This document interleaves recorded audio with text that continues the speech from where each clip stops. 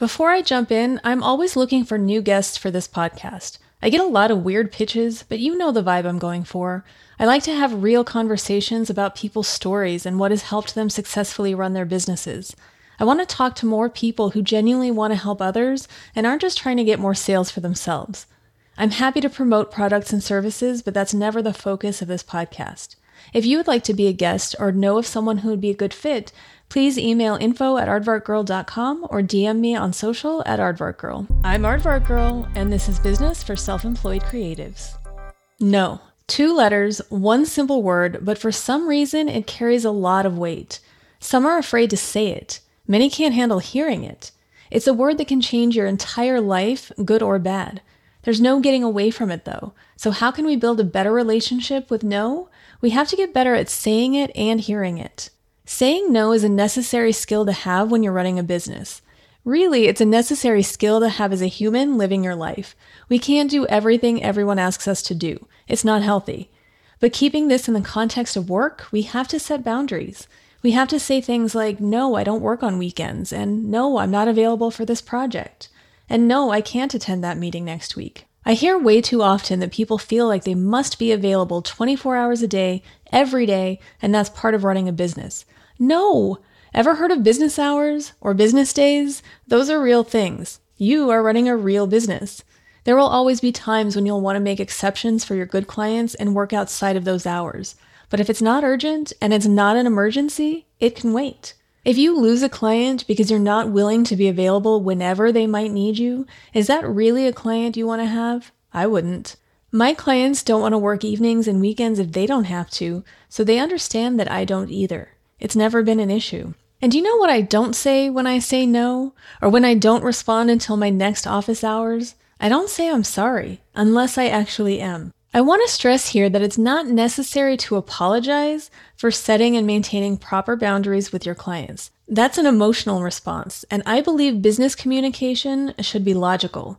Yes, that's easy for me to say as someone who thinks logically and doesn't always process emotion properly, but that doesn't make it any less true. I think people automatically say they're sorry, thinking it will ease the blow. But do you genuinely mean it? Are you really sorry that you were out enjoying dinner with your family instead of working on a task that didn't need to be done until the next day? Do you actually feel bad that you were at the gym for an hour taking care of yourself and missed their call? If you feel guilty that you were living your life and not waiting around in case one of your clients might have unexpectedly needed you for something, you might want to spend some time figuring out why. And that's not a criticism.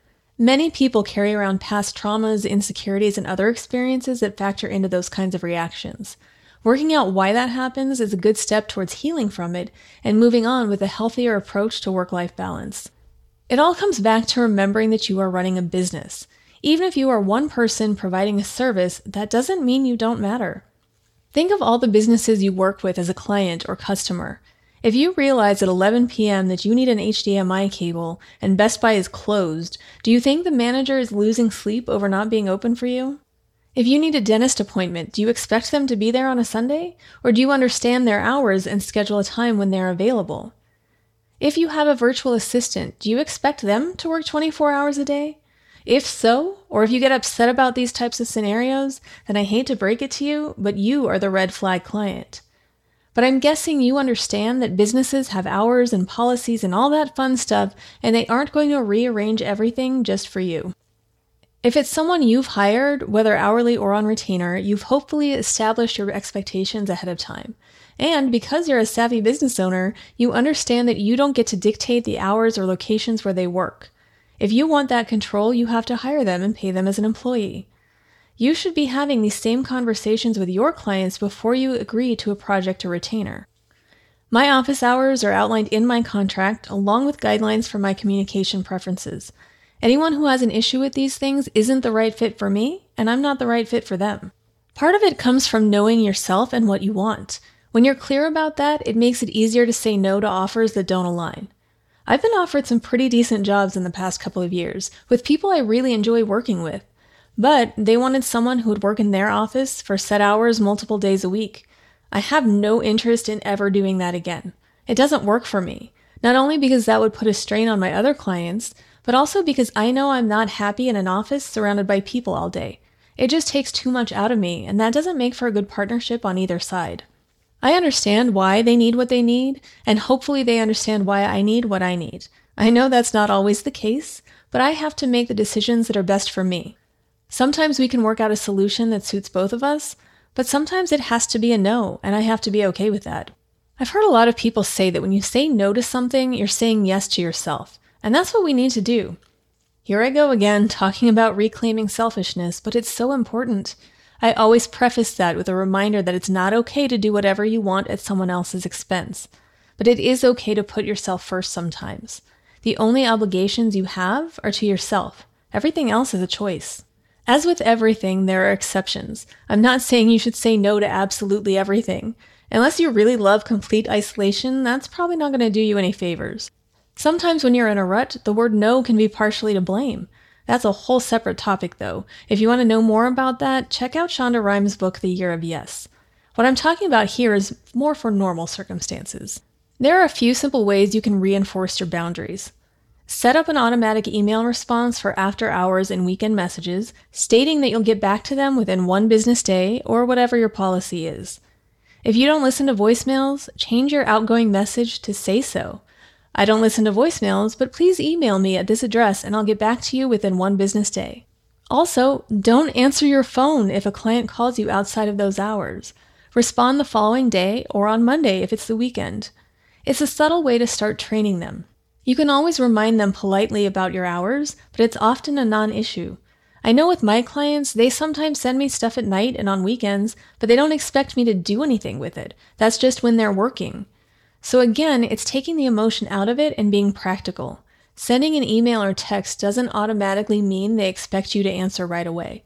If they do, that's a different story. Also, if it's truly an emergency, they'll call you more than once, and then you'll know to pay attention.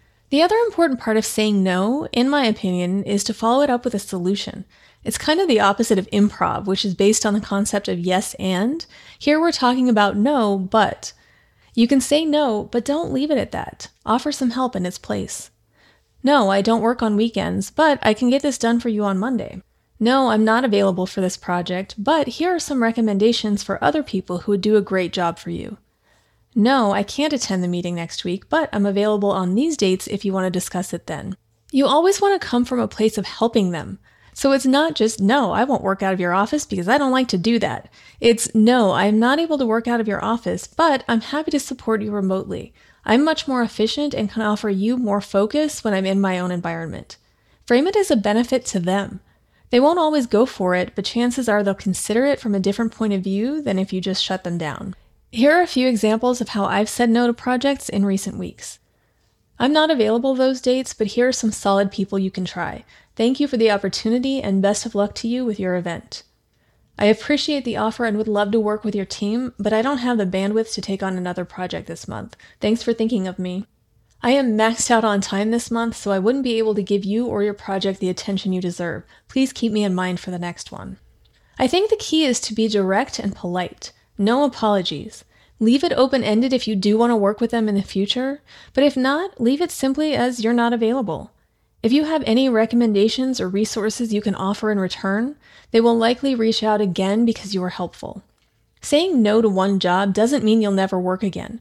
It means you're leaving room for something better. Saying no when you see a lot of red flags is way better than ignoring your instincts and taking the money just to end up with a micromanaging, demanding client who is making your life miserable. Sometimes a simple no is best for everyone, even if it feels scary in the moment. Keep that in mind when you hear no as well, which can be equally upsetting. That's where emotion can really do a number on you. But rejection isn't always about you. It usually isn't. If you don't land that client you've been pitching, it doesn't mean you aren't good at what you do. Maybe they want to work with you, but their budget changed and they can't afford it. Maybe someone else in the company made a decision and they had to go in another direction. Maybe one of the team members had a relationship with one of your competitors and it was easier to go with someone they knew.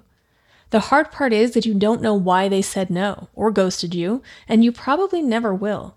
So you can drive yourself crazy wondering why and assuming you did something wrong, or you can accept that it wasn't meant to be and assume it had nothing to do with you.